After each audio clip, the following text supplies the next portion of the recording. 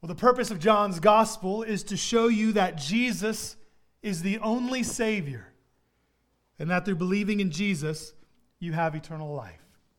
So let's open our Bibles to John's gospel. Our text for this morning is John chapter 20, verses 1 through 18. Again, John chapter 20, verses 1 through 18. If you're using one of the blue hardback Bibles from a chair near you, you'll find our text beginning on page 906. So if you're using one of those blue Bibles, our text is on 906. And so we've been moving through these moments in John's narrative, these world-shaping and time-changing moments. We saw the trial. Last week, we witnessed the crucifixion. Now, the resurrection. The darkest day followed by the most glorious day. The day when the light of the world dispelled the darkness and marched out of a grave triumphant and victorious, having conquered sin and death. The resurrection, dear church, is our reason for hoping in this life and for the life to come. Yes, our Lord Jesus died.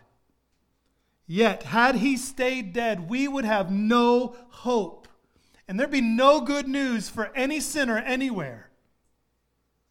But praise be to the God of our salvation, who sent his Son, who had the authority to lay his life down for sinners, and today we see has the authority and the power to take his life up again in glorious resurrection.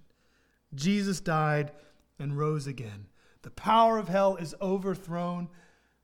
Our God is merciful to us and merciful in Christ alone. Let's read together John chapter 20, verses 1 through 18.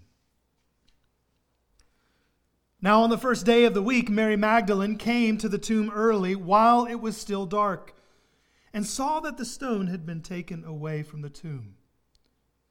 So she ran and went to Simon Peter and the other disciple, the one whom Jesus loved, and said to them, "They have taken the Lord out of the tomb, and we do not know where they have laid him." So Peter went out with the other disciple, and they were going toward the tomb. Both of them were running together, but the other disciple outran Peter and reached the tomb first. And stooping to look in, he saw the linen cloths lying there, but he did not go in. Then Simon Peter came following him and went into the tomb. He saw the linen cloths lying there, and the face cloth which had been on Jesus' head, not lying with the linen cloths, but folded up in a place by itself. Then the other disciple who had reached the tomb first also went in, and he saw and believed. For as yet they did not understand the scripture that he must rise from the dead. Then the disciples went back to their homes. But Mary stood weeping outside the tomb. And as she wept, she stooped to look into the tomb. She saw two angels in white sitting where the body of Jesus had lain, one at the head and one at the feet. They said to her, "Woman, why are you weeping?" She said to them, "They have taken away my Lord, and I do not know where they have laid him."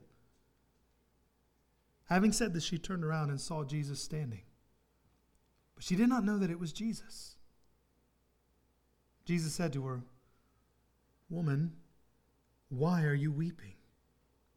Whom are you seeking?" Supposing him to be the gardener, she said to him, "Sir, if you have carried him away, tell me where you have laid him, and I will take him away." Jesus said to her, "Mary." She turned and said to him in Aramaic, "Rabboni," which means teacher. Jesus said to her, "Do not cling to me, for I have not yet ascended to the Father, but go to my brothers and say to them, I am ascending to my Father and your Father, to my God and your God." Mary Magdalene went and announced to the disciples, "I have seen the Lord," and that he had said these things to her. This is the word of the Lord. Thanks be to God. Seeing is believing. You know, I actually couldn't find the origin of the phrase seeing is believing. Some say it arises from Greek times or perhaps earlier. It apparently first appeared in print in 1639, but some actually see its origin later in this chapter of John's Gospel, where Thomas says, "Unless I see his hands, the mark of the nails, and place my finger into the mark of the nails, and place my hand into his side, I will never believe." But what I did find was a 1972 song from the king himself. That's right. None other than Elvis sang a song called "Seeing is Believing." And it's catchy. I loved it. You should totally Spotify or Apple, whatever you do on the way home, sing with the king. Well, the little K king on the way home. It is maybe not, it's not the best sound theology, let me be honest. But I doubt a few of us, if any of us, are going to the Elvis song catalog for theological instruction. But he sings out, "If I ever had cause to doubt him, I don't doubt him anymore. Because seeing is believing, and I see him everywhere." You see, Elvis is actually recognizing that doubt sometimes rises in the hearts and minds of people, particularly believers. But he sings that sight dispels doubt. And in our text from this week and next, we actually are going to see various expressions of disbelief. We're going to see different forms of doubt. But we're going to see them being dispelled by seeing the Lord Jesus risen from the grave. Now you may be thinking, what good does that do me? I can't see Jesus right now. But here's my argument. I would argue that you can see Jesus through the eyes of the men and women in our text and through a spirit-illuminated imagination. You know, last week I noted how many non-Christians assume that Christianity is a religion of blind faith. But church, hear me. Christianity is a religion of faith, but our faith is by no means a blind faith. And John, just like last week, puts an overwhelming emphasis on what is seen in this chapter and how faith and sight are not opposed to one another, but are complementary. John makes 8 explicit references to looking or seeing in these verses. So I want us to look together at the text and see what John shows us. So first, let's look at the empty tomb. Look at the empty tomb. So John begins with this detail that it was the first day of the week. So the Passover, Sabbath, had come and gone. And now on the third day, which was the first day of the week, we see a lone, grieving disciple going to the burial tomb of her Lord. And it's telling that John notes that it's early. Did you notice that in the text? Came to the tomb. Mary Magdalene came to the tomb early while it was still dark. I think there's something of humanity in that little detail. I mean, many of us have walked through times and seasons where sleep escapes us, where we try to keep the darkness at bay even though it feels like it's not only outside of us, but it's inside of us. We're just trying to sleep. And yet, because of overwhelming sorrow or pain, sleep escapes us. Mary rises early to go to the spot where the worst day of her life ended, where they put her Lord into the tomb. Yet when she arrived at the tomb, as we see in our text, she is greeted by what is in her mind a horrific sight. She saw that the stone had been taken away from the tomb. And notice her first response is panic. It's not faith. It's not belief. She assumes that something nefarious has taken place. And listen again to her report to the disciples. So she ran and went to Simon Peter and the other disciple, the one whom Jesus loved, and said to them, "They have taken the Lord out of the tomb, and we do not know where they have laid him." Who is they? Well, John doesn't actually tell us, but it's not hard to conclude that she's referring broadly to the Jewish leaders and the Roman executioners, or Jesus' opponents, his enemies have taken him. She's talking about them, those who oppose Jesus, and her default assumption when she sees this empty tomb is not to understand, oh yes, he told us that he would rise from the dead. No, he said those things, but that wasn't clicking with Mary at this point. For Mary, the most plausible explanation at this point, what she saw with her eyes was a despicable form of thievery. And that's not irrational. Let's not be hard on Mary here. Grave robbing was fairly commonplace in this society. I mean, let's enter into the story. Just enter into the story alongside Mary. She is distraught, emotionally exhausted. She's likely physically exhausted and feeling spiritually adrift. In her state, it is no surprise that her first conclusion, however rational, is wrong. I mean, think about your own life. How often are you prone to miss what Jesus is doing in your life and around you because you're simply blinded by emotional turmoil or sorrow, or you're tired and weary in every way? I'm not trying to guilt you or weigh you down, but I want you to see that your sorrows and your pains, though real, are not what ultimately define your life. If you're a Christian, Jesus defines your life. If you're a follower of Jesus, his death and resurrection are the reorienting realities of your life. So maybe take a lesson from Mary here and learn not to always assume your first instinct on any situation is correct. I mean, right, we agree with ourselves more than anybody else in the world, right?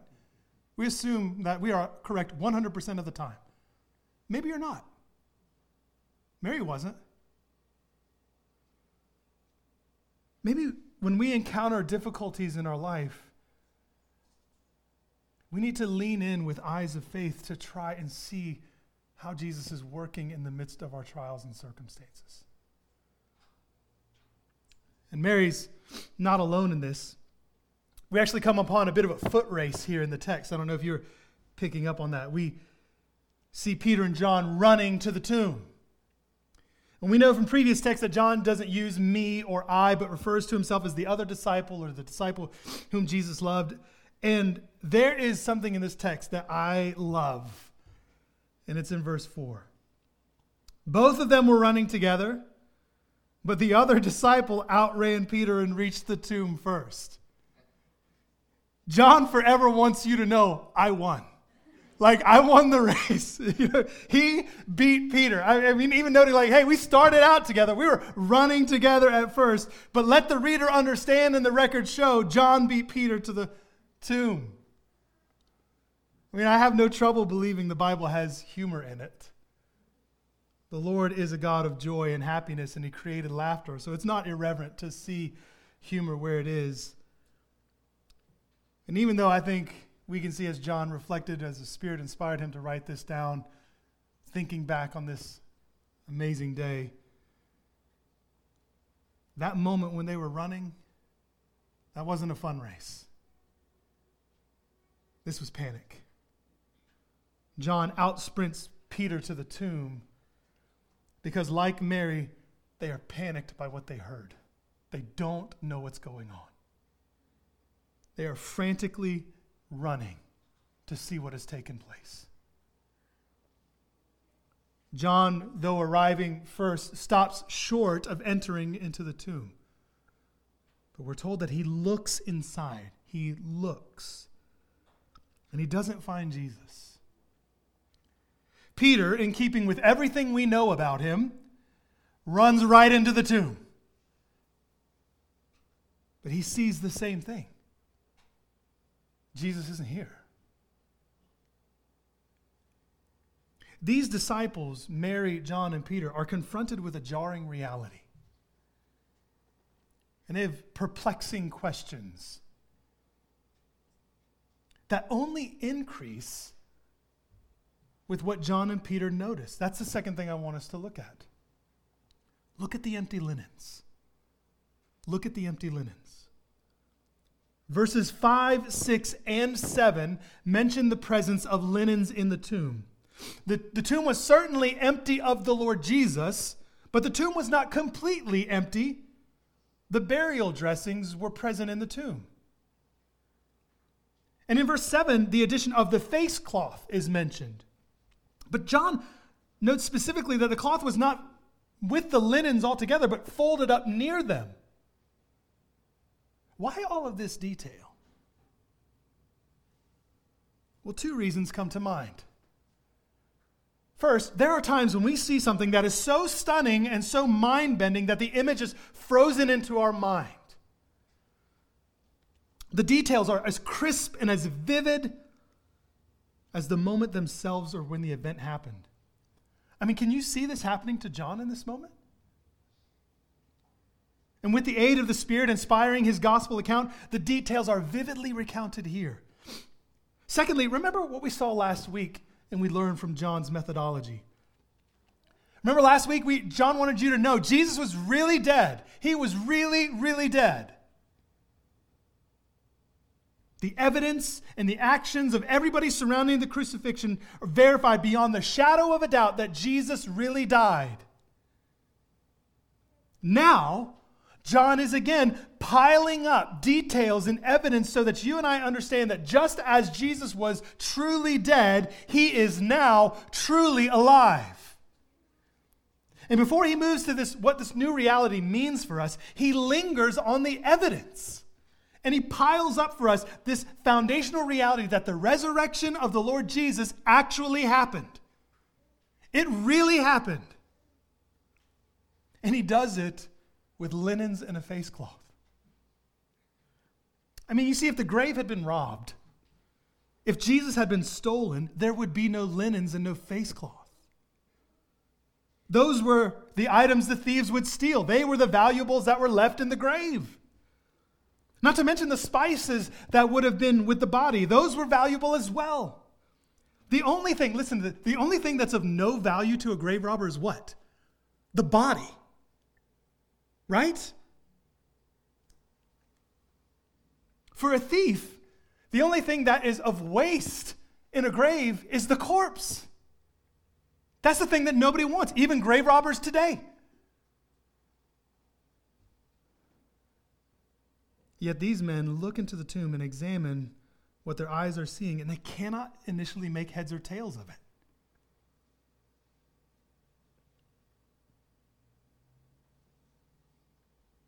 Why steal the most worthless item in the tomb? We might even surmise that even his opponents, the Romans and the Jewish leaders, would not have left such valuable items in the tomb. And certainly if they had left them, they would not have left them so neatly in place. If this was their doing to try and crush this Jesus movement, they're defeating themselves. But the linens, the face cloth, there in the tomb. Peter sees them. John sees them. And at least for John, something happens. Look with me again at verse 8. Then the other disciple who had reached the tomb first, again, just a little note, also went in. And he saw and believed. Friends, something awakened in John at that moment. Something fell into place in his mind and his heart at the sight of these burial dressings sitting empty in an empty tomb. John saw and believed. What did he believe?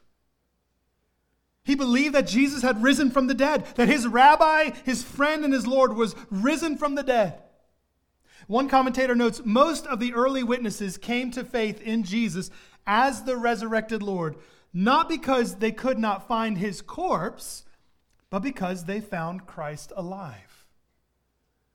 But John testifies that he came to such faith before he saw Jesus resurrected. And he took this step not simply because the tomb was empty, but because the grave clothes were still there.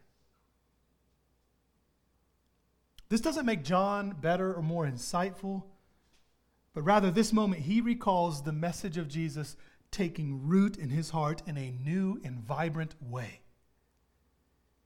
It's almost as if we could see, think about it, it's almost as if we could see John's face turn from sadness, frustration, and anger to joyful awe as he looks upon the clear evidence in the tomb. He's not dead. And he believes. He believes.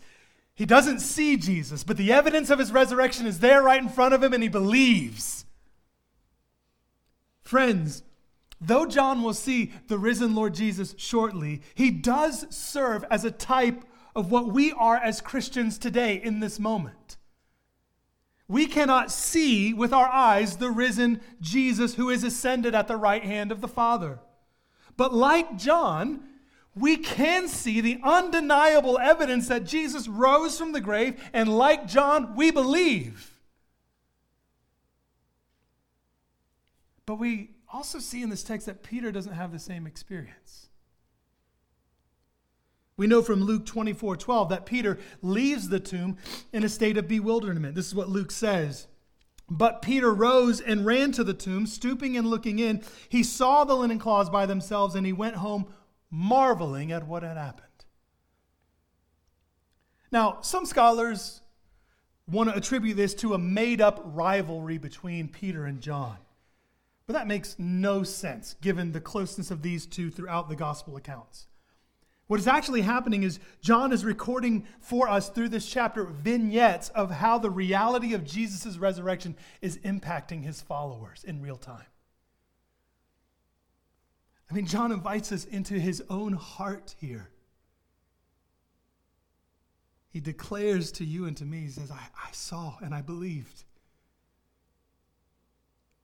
You know, sometimes we can downplay how significant it is to tell others how Jesus has actually changed us. But here, John gives us a bit of his own personal testimony. He encounters facts and a reality that he cannot explain this evidence outside of Jesus rising from the dead. And this new reality reorients his entire reality. And he believed Jesus in a new way. And he goes on to say that this moment of faith was apart from a full understanding of the resurrection from the Scripture. Look at what verse 9 tells us. For as yet, they did not understand the Scripture that he must rise from the dead.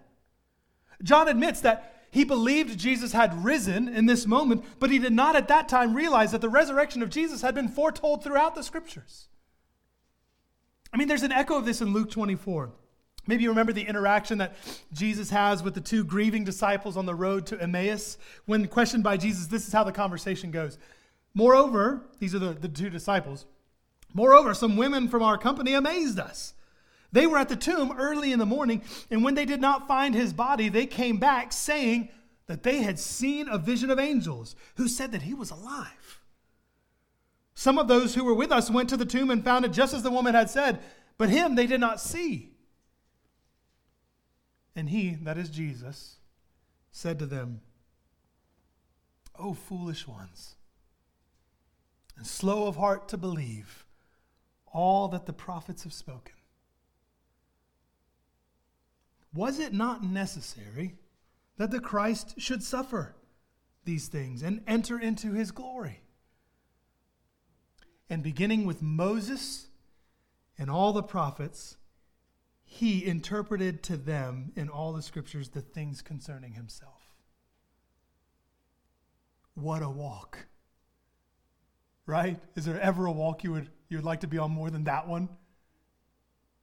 Jesus himself, resurrected, opening up the Scriptures to two virtually nameless disciples, and telling him how all the Scriptures pointed to him. And John tells us here that it wasn't until later that their full comprehension of Jesus rising from the dead was according to the Scriptures. But right now, right here, where we're at in John chapter 20, we see his beautiful, childlike faith. He saw and believed. Have you seen and believed? Have you seen and believed? I mean, this text calls every one of us to make a decision. And everyone right here, right now, is actually making a decision. You are doing it in real time. In your mind or your heart right now, you are saying either John is a fool and a liar, he's completely deceived at this moment,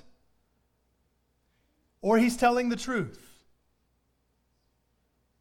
There's no middle ground for anyone here right now in this text. You either believe John's testimony and his eyewitness account, or you don't. In this moment, you are either, all of you, all of us, we are either believing Jesus or believing John to be wrong or right.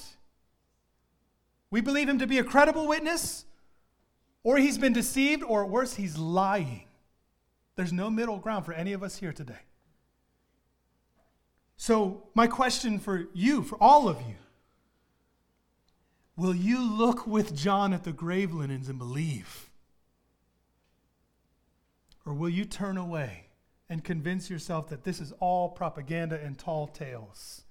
Nothing to see here. What do you see? Christians believe and know that Jesus rose bodily from the grave. To deny this, to claim that Jesus did not rise from the dead, is to deny the gospel of the Lord Jesus. There is no subset of real Christianity that denies the resurrection. It is sub-Christian to claim Christ but deny that he rose bodily from the grave. There are plenty of non-Christians, maybe you, who are willing to believe that Jesus died on the cross. But the resurrection, that's just too far. Sadly, even many Christians look to the resurrection as that thing we celebrate with lots of pastel colors and candy. But hear me, if Jesus died and he didn't rise, we're damned. There is no salvation. Listen to the way Paul puts this in 1 Corinthians 15. He writes, "And if Christ has not been raised, then our preaching is in vain and your faith is in vain." That means it's meaningless. We are even found to be misrepresenting God because we testified about God that he raised Christ, whom he did not raise, if it's true that the dead are not raised. For if the dead are not raised, not even Christ has been raised. And if Christ has not been raised, your faith is futile and you're still in your sins. Then those also who have fallen asleep in Christ, fallen asleep meaning died in Christ, have perished. If in Christ we have hope in this life only, listen to what Paul says. If all we got is a Jesus who died on the cross, here's what he says: we are of all people most to be pitied. He says if the resurrection didn't happen, we're fools. There were those in the Corinthian church who thought the idea of rising from the dead to be too foolish, too irrational. No person with real reason would believe in a person rising from the dead. And so the idea of the resurrection from the dead not being occurred, it isn't real, had entered into this church. And Paul says, if you're right, that there's no resurrection, then there is no salvation. There is no eternal life. There is only eternal judgment. I mean, let's be honest. Sometimes we can be so arrogant about our intelligence and sophistication, right? We assume that we're just so much smarter, and it's just really hard for the modern person to believe in a resurrection account. We assume of the people of Jesus' day, they are so much more gullible. They could be easily, they believe weird things, so of course they would believe that someone rose from the dead. We assume that they're not as developed as we are. We assume that it was just more natural in this old society for people to believe and be convinced of the resurrection. It's more natural for them to believe miracles because they didn't have all of the technology and science and learning that we have. Yet the Bible plainly, and history plainly disproves and condemns such arrogance. I mean, we're going to see next week the deep skepticism of one of Jesus' own disciples. When all of his closest friends, they're all telling him, they're all saying, hey, no, he really rose from the dead. And he's like, that's crazy talk. I mean, how many times in John's gospel have people been face to face with Jesus doing supernatural miracles right in front of them? And they're like, nah, I don't believe. I mean, to be a Christian means that you have both seen the reality of the resurrection and believed in the one who rose from the grave. It's not that you're not reasonable, that you're not using your brain, but that your reason and your faith are working together as you trust in the living Christ. And we're going to deal with that a bunch more next week. The sermon would be like 4 hours. This is why we divided John 20 into 2 weeks, a double helping of goodness. Because here's the deal. I want you to realize, and I want to realize, that the resurrection of Jesus and the spread of the gospel, the spread of the good news and the planting of churches all over the face of the earth, they make no sense apart from the resurrection. We can't even make sense of world history apart from Jesus rising from the dead. Furthermore, between this week and next week, I want you to be more confident in your own belief in the reality of Jesus rising from the dead. So trailer over, come back next week, even more good stuff on tap. But there's more to see here than the empty tomb and empty burial clothes. I want us to look at sorrow turning to joy. Look at sorrow turning to joy. The disciples return to their homes. John believing, Peter still amazed and trying to work through the reality of what's happening. But Mary stays. Still crushed. She's still hurting. And John says she is weeping beside the grave, or beside the tomb. If you've ever been to a funeral, or beside a grave, or maybe you've even said goodbye to a loved one next to their casket, you know this kind of weeping. Mary is doubly grieved. She has witnessed the brutal death of her teacher and Lord, and now it seems that even more indignity and wickedness has taken place through thieves stealing the corpse of the king.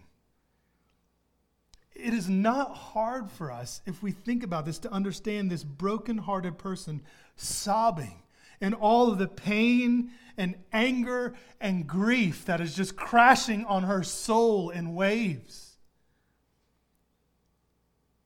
But she's not left there.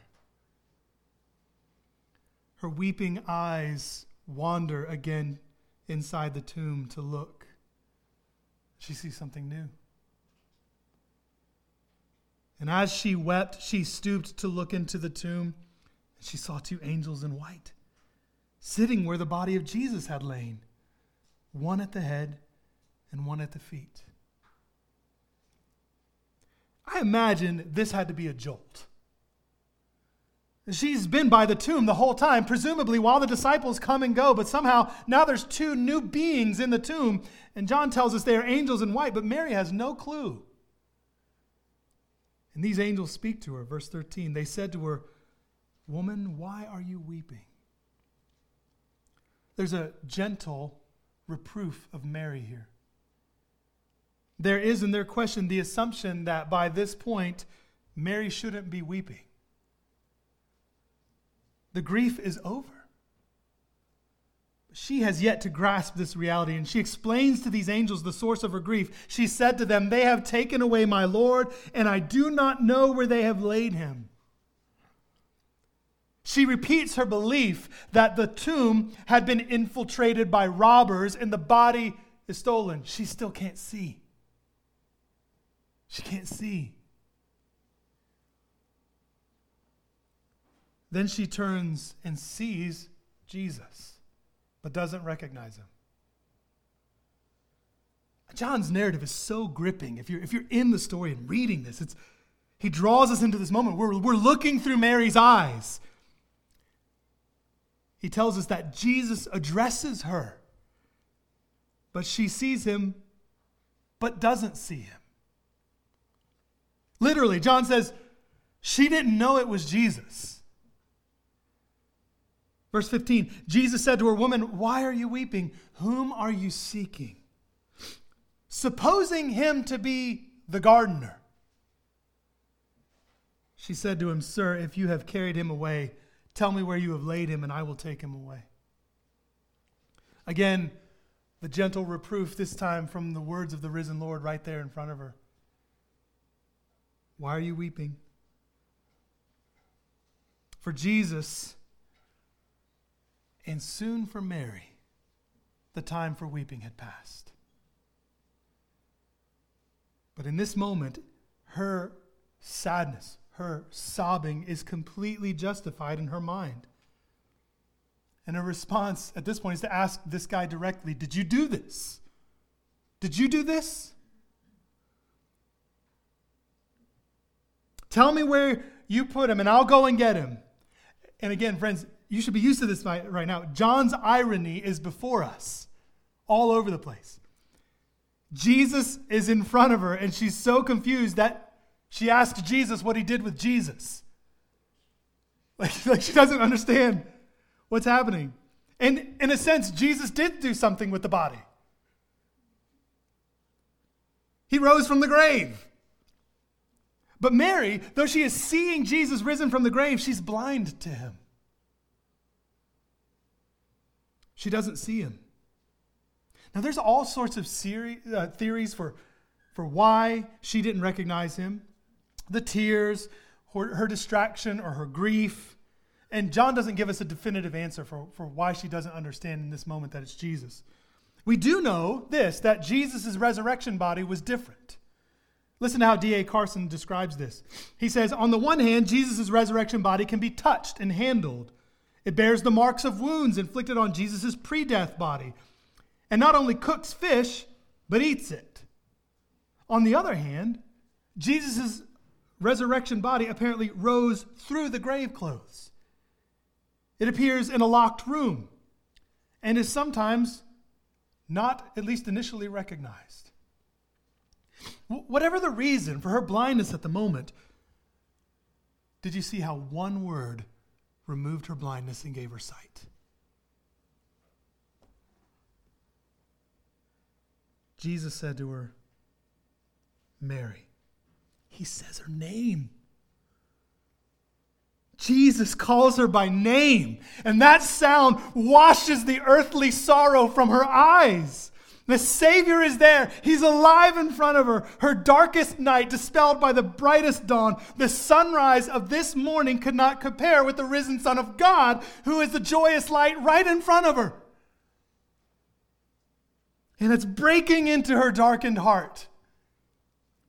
I mean, Jesus said in John 10, verses 2 through 4, he says, "But he who enters by the door is the shepherd of the sheep. To him the gatekeeper opens. The sheep hear his voice, and what? He calls his own sheep by name, and he leads them out. When he has brought out all his own, he goes before them, and the sheep follow him, for they know his voice." Mary, one of the Lord's precious sheep, hears her name and recognizes, that's the shepherd. That's my shepherd. And at that sound, her sorrow turns to joy. Like that. And this is true of every sinner who hears the voice of Jesus call their name. I mean, church, isn't this true of us? Isn't it true of you? Brother or sister here, is there anything that compares with that sound when you hear the Savior utter your name? No, it's not audible as with Mary, but when through the Holy Spirit your heart and your mind are awakened to the sound of Jesus through his word calling your name, it's glorious. And beloved, isn't it glorious that he not only calls us once to believe in him, but he is our daily bread and our constant shepherd, speaking to us by name. How great is our Savior. And Mary is ecstatic. She goes from the heights of grief, or the depths of grief, to the heights of simply ecstasy. She is beyond ecstatic. She erupts with joy, Rabboni, which means teacher. She recognizes Jesus, and her joy is spilling out. You know, I'm a sucker for homecoming videos. You know these things, right? You know the ones where the soldier returns from deployment and surprises the family?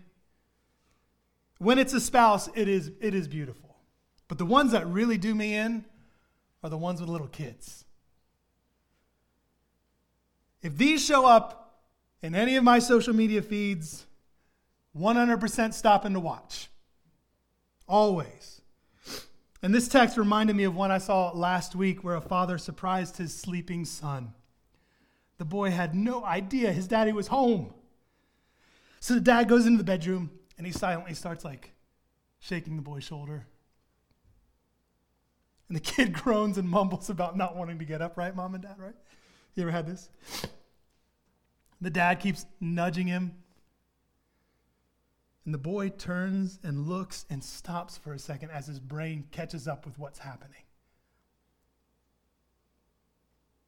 His brain catches up with his eyes and he starts to say, "Daddy, Daddy." And he jumps out of the bed into the arms of his dad and holds on with tears of joy and sheer happiness that his dad was home, his father's home. And usually when I watch these videos, and right now I'm talking through it, I become a blubbering mess. The tears come easy because they're beautiful. This is beautiful. It speaks to our humanity and our need. Now, imagine if the child had grieved their father or mother's death. They'd seen the casket, attended the funeral. Imagine the separation from their dad or their mom was not just geographical distance or borders, but the very border of life and death. Imagine that reunion. The sorrow replaced with shock, disbelief, and overwhelming joy. Mary is overwhelmed with Jesus' life, such that most agree she starts to cling to Jesus. Some say his feet, for joy, just can't believe, and she's starting to grab him. And Jesus says, "Don't cling to me." He's not being mean or unkind. Rather, he's helping Mary understand that his resurrection means that she does not have to cling to him physically. But soon her relationship with him will take the shape of faith, that she will know Jesus not by physical touch, but by faith in him. And that will be more real than even this moment she's experiencing right now. One scholar describes this interaction saying, Jesus did not object to being touched. Otherwise, how can we explain his words to Thomas in verse 27 of this chapter? What he condemned was Mary's mistaken notion that the former mode of fellowship was going to be resumed. In other words, that Jesus would once again live in daily visible association with his disciples, both men and women. The fellowship, to be sure, would be resumed, but it would be far richer and more blessed. It would be the communion of the ascended Lord in the Spirit with his church. Mary didn't need to cling to Jesus. No, she actually had a job, a commission. Jesus commissions her to go, to tell the disciples and spread the news of his resurrection. And she does what her teacher says. She hears his voice and follows him in obedience. And this testimony of the disciples is as glorious as it is simple, right? The last verse of our text, verse 18. Mary Magdalene went and announced to the disciples, "I have seen the Lord." We see with Mary the risen Lord Jesus, and we watch as Mary and Jesus interact, and we see her sorrow turn to joy, and that joy fuel her desire to do what the Lord says. And we see joy fueling her boldness as she, with joy undeniable, tells them the good news. His body has not been stolen. No one took it. I saw him. He's alive. Church, John wrote his gospel that you and I would believe in the risen Lord Jesus, that you would see him living perfectly, dying in your place for your sins, and then risen from the grave to turn your deepest sorrows to joy. Have you trusted in Jesus? Have you turned from your sin and blindness and looked upon Jesus, the risen King who came and will come again? This is the power of the resurrection for all who believe. The sorrows of this life are real. They are heavy. The darkness of this world is real. The reality is death is coming for all of us. And yet, for we who have trusted in Jesus, we know that death is not an enemy yet to be defeated. No. We see through the eyes of Peter, and John, and Mary, the reality that even death could not destroy Jesus. No, church. Through their eyes, we see that death has been destroyed by Jesus. And that every reason to cry with Mary, I have seen the Lord, is our reason to say, we have seen him too. And we'll see him again. Maybe you know the artist Trip Lee. He raps about this powerfully. He says, I know I'm going to suffer, and that'll only make me tougher. Death is just a doorway to take me to my faithful lover. Church, Jesus is not dead. He's alive. He's at the right hand of the Father even now, from which he will return as judge and king. He will come to gather all his children to be with him forever. This is why when we celebrate the Lord's Supper, we're not just looking backwards. We're looking forwards. Yes, the bread and the cup symbolize the body and the blood of Jesus broken and shed for us, but they also remind us that though he died, he did not stay dead. But he rose from the dead and ascended to heaven. And church, he will come again for us. We proclaim the Lord's death until he comes. The risen King will come for us. He has not abandoned us, and he will never abandon us. That's what we celebrate every Lord's Day when we take the supper.